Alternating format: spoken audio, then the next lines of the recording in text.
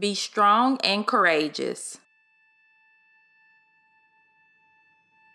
After the death of Moses, the Lord's servant, the Lord spoke to Joshua, son of Nun, Moses' assistant.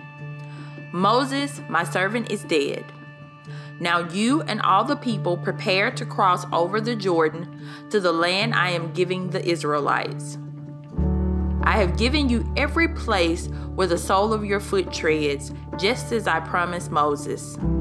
Your territory will be from the wilderness and Lebanon to the great river, the Euphrates River, and all the land of the Hittites, and west to the Mediterranean Sea. No one will be able to stand against you as long as you live.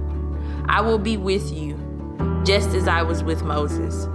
I will not leave you or abandon you. Be strong and courageous, for you will distribute the land I swore to their fathers to give them as an inheritance. Above all, be strong and very courageous to observe carefully the whole instruction my servant Moses commanded you. Do not turn from it to the right or the left, so that you will have success wherever you go.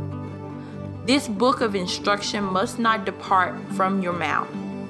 You are to meditate on it day and night, so that you may carefully observe everything written in it. For then you will prosper and succeed in whatever you do. Haven't I commanded you, be strong and courageous?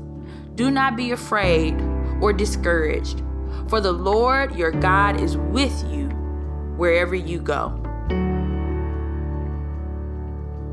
1 Minute with the Bible is brought to you by the Christian Standard Bible.